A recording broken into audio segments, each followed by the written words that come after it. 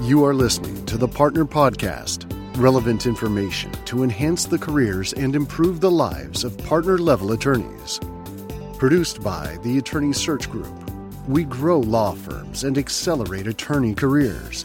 Visit us on the web at attorneysearchgroup.com.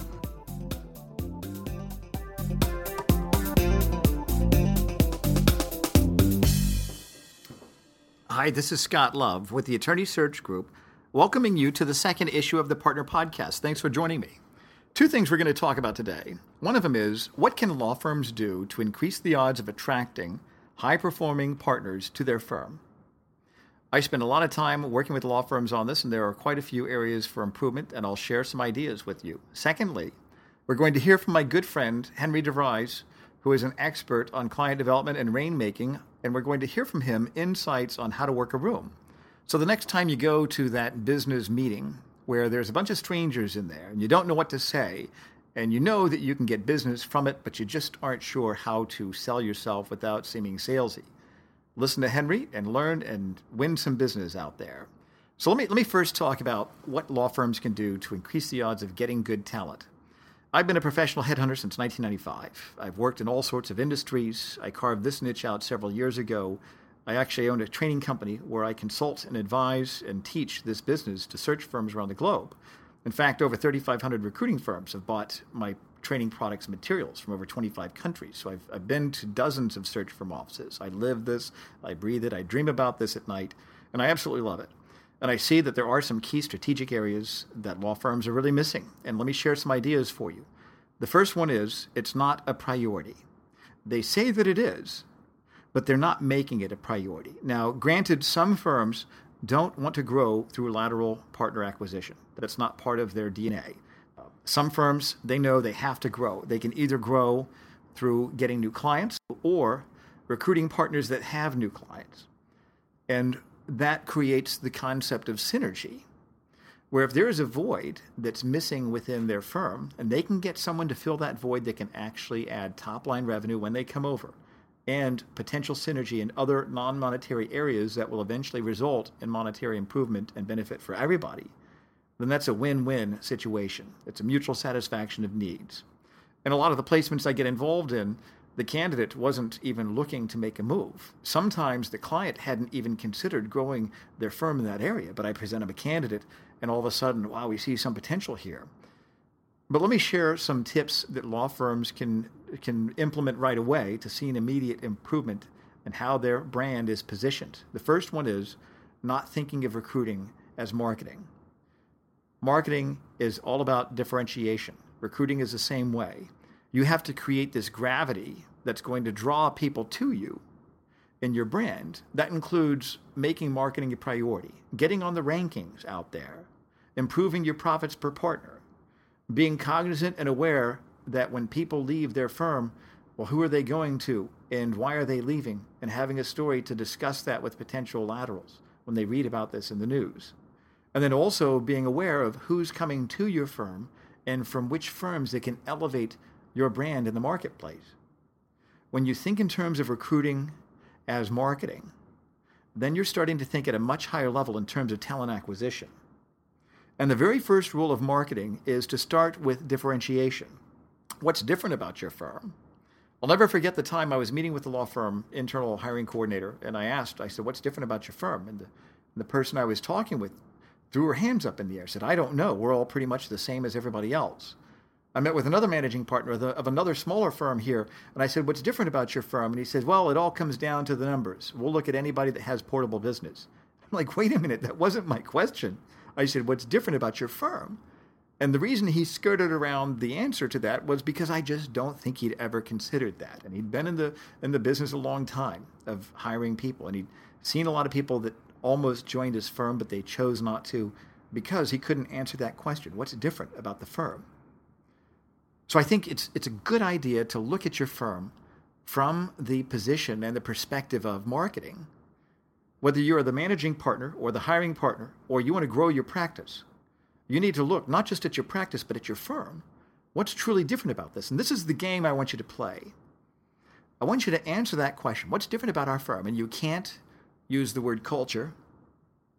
And you can't use the words robust platform, okay? Because everybody can say that. Everybody can say they have unique culture. Everybody can say they have a robust platform. You've got to think outside of the box. What's different about your firm? Some firms, they understand this, and they have good answers for me. They'll say, we have excellent firm management, and we've been able to shrink our overhead and increase our profitability by implementing several techniques. And they'll have a story, and they'll go into the detail, and that's different. They understand how that differentiation plays in terms of lateral recruiting. So in that game that you play, don't say the word culture. So from this point on, when someone asks you what's different about your firm, you've got to know, you've got to be able to talk about that. And it has to be clear, and it has to be very specific. It could be the story that you have at how your firm evolved within your market. You set up an office in a city that's not where your home office is because of a client, and that helped you to develop expertise within a certain practice, and you became known as the premier firm within that practice. That's a story. You need to be a good storyteller when you're recruiting laterals. And when you tell stories, don't share your opinion, because your opinion doesn't matter too much. When I'm talking to lateral candidates, I can't tell them my opinion. What I'll do is find other people's opinions about why they see a firm as an advantage. So I'll meet with them and I'll find out. Tell me your story. How has your condition been improved by joining this firm? Or when I'm setting up initial meetings, I'll say, bring some laterals over that have been there about 2 or 3 years. And I want to hear from them specifically. How has their position been improved by joining this firm? When you tell a story, it's based on the principle of social proof. This is the psychology of ethical influence, based on Dr. Robert Cialdini's book, Influence, Science, and Practice. Now, I met Bob Cialdini years ago, and he and his wife, Babette, became very good friends of mine back when I lived in Phoenix. His website is influenceatwork.com. When you're talking to a prospective lateral, you need to understand that they're ultimately going to do what's in their own best interest. And you have to look at it from their perspective. And by the way, I'd like to get feedback from you. If you are interested in having me talk about lateral hiring every month when I do these podcasts, send me an email, scott@attorneysearchgroup.com.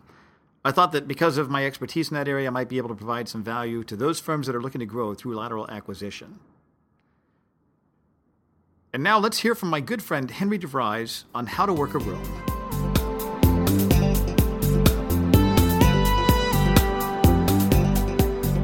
My guest on today's podcast is Henry Devries, who is a marketing scientist and ghostwriter. He's an expert on typing and talking, how to maximize revenues by writing books and making speeches. He speaks to thousands of service professionals each year, including attorneys, teaching them proven tactics that bring them new clients, along with his best-selling books, Self-Marketing Secrets, Client Seduction, and Painkiller Marketing. The buzz-building tools of Henry Devries have been used to dramatically increase revenues and leverage marketing budgets for 2 decades. In addition to authoring his own books, he ghostwrites at least 4 books a year. His goal is to win the Nobel Prize in Marketing. Henry, thanks for joining me today on the Partner Podcast. Scott, it's so great to be here to help people get new clients. Excellent. And that's what most attorneys want. They can't pick up the phone and cold call, right? So they've got to find other ways to get that call or to make a friend that can refer business to them. So I understand, Henry, just from knowing you over the years, I know personally you have helped my business, other people in professional services. I've seen firsthand how you've impacted them. And I know a recent conversation we had I thought would be good to include on the Partner Podcast is really, how do you work a room? Let's say that an attorney goes to a business after hours function, or it's a networking function, or let's say it's a trade show. What do you think some action steps that attorney should do to be able to build relationships so that at the end of that meeting, he gets the call for business? Well, I'll start off by telling you what not to do. I used to run an advertising and public relations agency in San Diego, California. So it was a pretty big firm. We were a big regional player. And I hired a new account executive. And this woman was the total package. She was bright. She was funny. She was attractive. She had come out of politics. And she came to me, Scott, and said, "You have to take me to a networking event. I am the world's greatest networker." Well, like, wow, when someone says that, what can you do? So there was a Chamber of Commerce event that week, and I took her to a Chamber of Commerce event. There were 150 people there, and I saw the most amazing thing.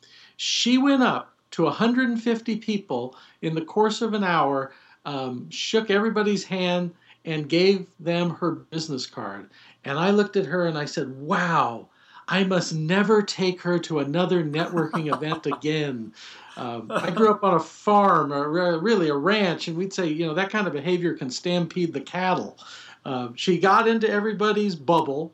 You physically touched them, and she gave them a business card. Everything wrong. What I want people to do is go up, just engage a minimum number of people in a meaningful conversation, and ask for their business card. He who gets the business card, she who gets the business card wins, because you control the contact from there.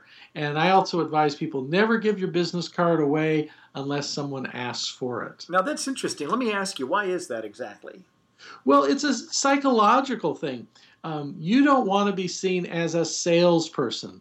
And I love Dale Carnegie. I love the Dale Carnegie courses, but an attorney, I want them to do exactly opposite of what they teach you at the Dale Carnegie course, because they come up and they talk about your challenges, and if I could help you solve your biggest challenge, would that be helpful today? That screams salesperson. Right. And people want to, they start backing away looking for the exits. Absolutely.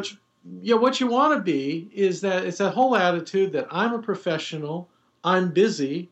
If your work or project interests me, I might get involved. And to do that, what you do is make a game of it. You make a game of these events, and the game is get the business card. And to get the business card, you have to walk people through a few steps. The first one is you have to ask them a feel-good question about what they do. And what's the best thing about doing that? Keep it all positive. How did they get started in that? And then ask them, and this is the important question.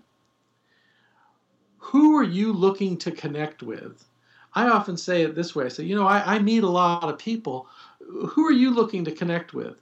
Because let's face it, none of us like work in these rooms. I haven't met anybody who really likes working in this room. I only pretend to like people. I like people in the abstract. Right. But one-on-one, I'm not sure if I want to get into somebody's space and really meet them. I'd rather be with people I know.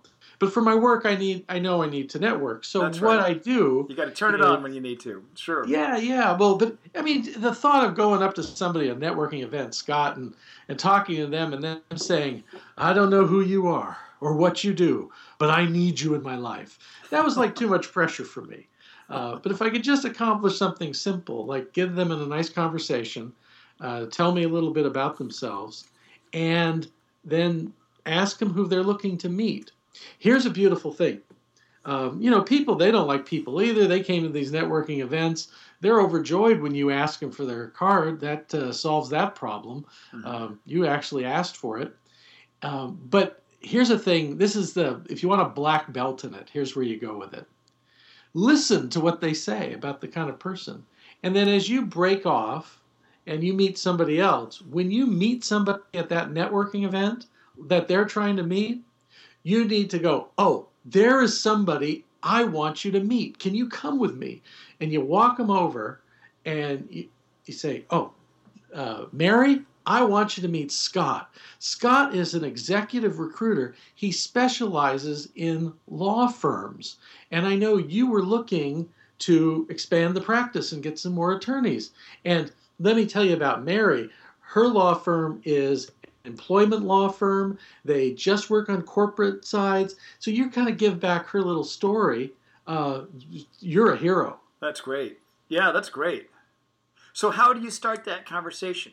You're there, you're having a drink, you see them getting another glass of wine or getting an appetizer. Yep. How do you start that conversation? I have the all-purpose icebreaker, and it's you just look at whatever they're doing and repeat back that in this form of this question. It's, Jim, what do you do at a Chamber of Commerce mixer when you're not eating shrimp? Right. And people will always laugh. What do you do when you're not attending a 7th 7:30 a.m. breakfast seminar, and people will chuckle. I don't know why it's funny, but somehow it is. It is Or funny. I maybe don't it's know why just it is nervous. either. I would laugh if somebody asked me that and I already know the trick. See, I would still laugh. I would still laugh at that. Yeah, and then people will give you one of two answers. They'll give you the smart aleck answer, or they'll give you the real answer. Either one works. So the smart aleck answer goes something like this: what do you do when you're not here? Well, I like to ride polo ponies, or I like to tour the wine country, or whatever. They'll give you some fun answer, Right. and then you can always just come back with, "Oh wow, that costs money. What do you do to earn a living?" Right, right. And Okay, then they that's go, great. "Okay, yeah, That's well, great. I'm an attorney." Oh, what type of attorney? Defense attorney, prosecution. Oh, well, this, and they'll talk about their practice. And then ask them, how did they get started doing that? Oh, Now, that's a this good is question. interesting. Most people will say, well, there's an interesting story behind that. Now, you'll be the judge. In the ones I've heard, they're not all that interesting, but everyone thinks they have an interesting story, so let them tell it. And then ask them, well, what do you like most about that? And people will say something about that.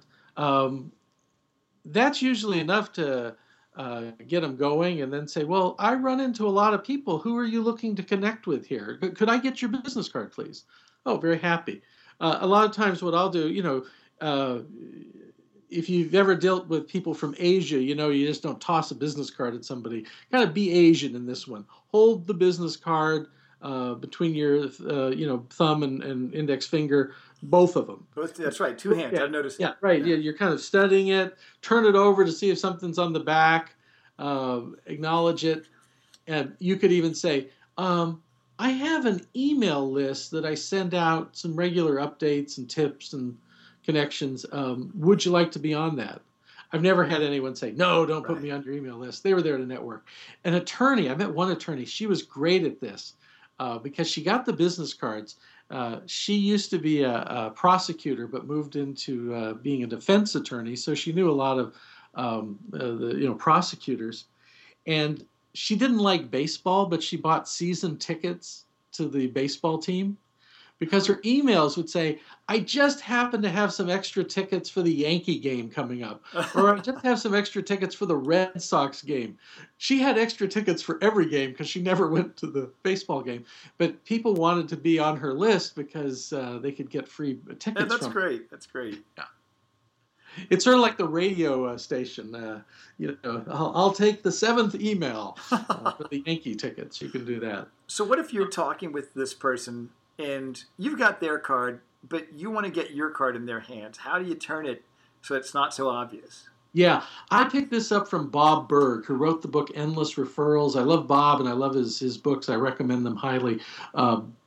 B-U-R-G, Burg. And Bob had the idea that what you do is you don't give them the business card there.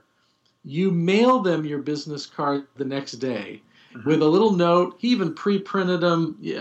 I'll just write on it. Thanks for taking the time to chat with me at the mixer. If I can find somebody that you're looking for, I'll send them your way. And then you include your card there. That's great. So that person now gets a double impression of you. They know you're a go-getter. They know that you're thinking about others before you're thinking about yourself. It sends really good messages. And I don't know about you, but I don't get a lot of physical mail except for occasional bills. So when I get something with somebody's business card, I'm going to save it. In fact, in my drawer, I've got a bunch of business cards. I just can't throw them away because it's physical paper. And you don't get that anymore in the mail, especially. We should all make time to call one of those cards once a day. Right. Just to, hey, remind me, where did we meet? What did we do? One networking call a day, sort of like one a day vitamins. That's one right. call a day is a good thing to do. That's right. The other thing, it's interesting, you mentioned the mail. Email is great. It's so prevalent, though. We're all just poised over the delete key, delete, delete, delete, delete, delete. We get a piece of mail, and if it is hand addressed and has a stamp on it, and oh my gosh, this might be a birthday card, or hey, well, no, it's not my birthday. My insurance agent isn't sending me a card. What is this? So you're going to open it up. We're finding in marketing of seminars and workshops, mail is working much better now than email, because email is just, we all know that the tsunami of email we get. But getting something in the mail, makes a bigger impression. Absolutely. Let me ask you this, Henry. Before we finish up here, you consult to a lot of professional service providers, a lot of attorneys.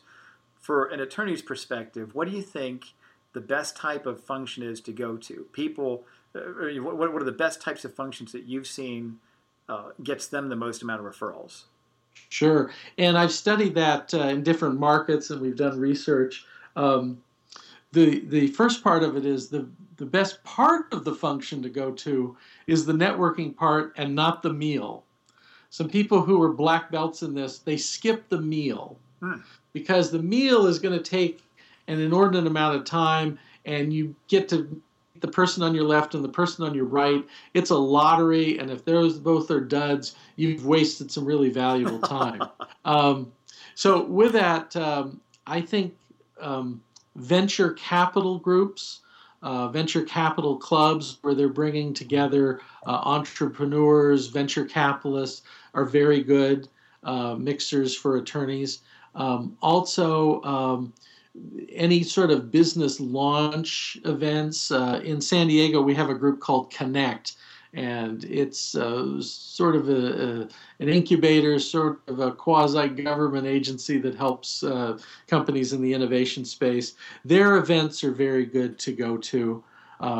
Also, if it's a high-end sort of seminar or learning, and that there's a pre-meeting on that, you can get some good people in your target area. That's great, Henry. So if people that are listening, the partner level attorneys that are listening, want to get your information and some of your resources, how can they find you on the web? Well, they can go to newclientmarketing.com, and that'll take them to my website. I do a lot of seminars on how to market with a book. I've helped different attorneys market their practice with a book.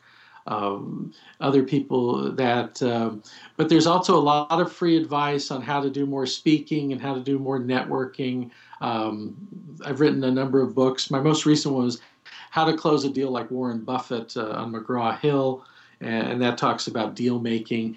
And then I've also written a book called Client Seduction, and that talks about a lot of these networking things we're talking about today.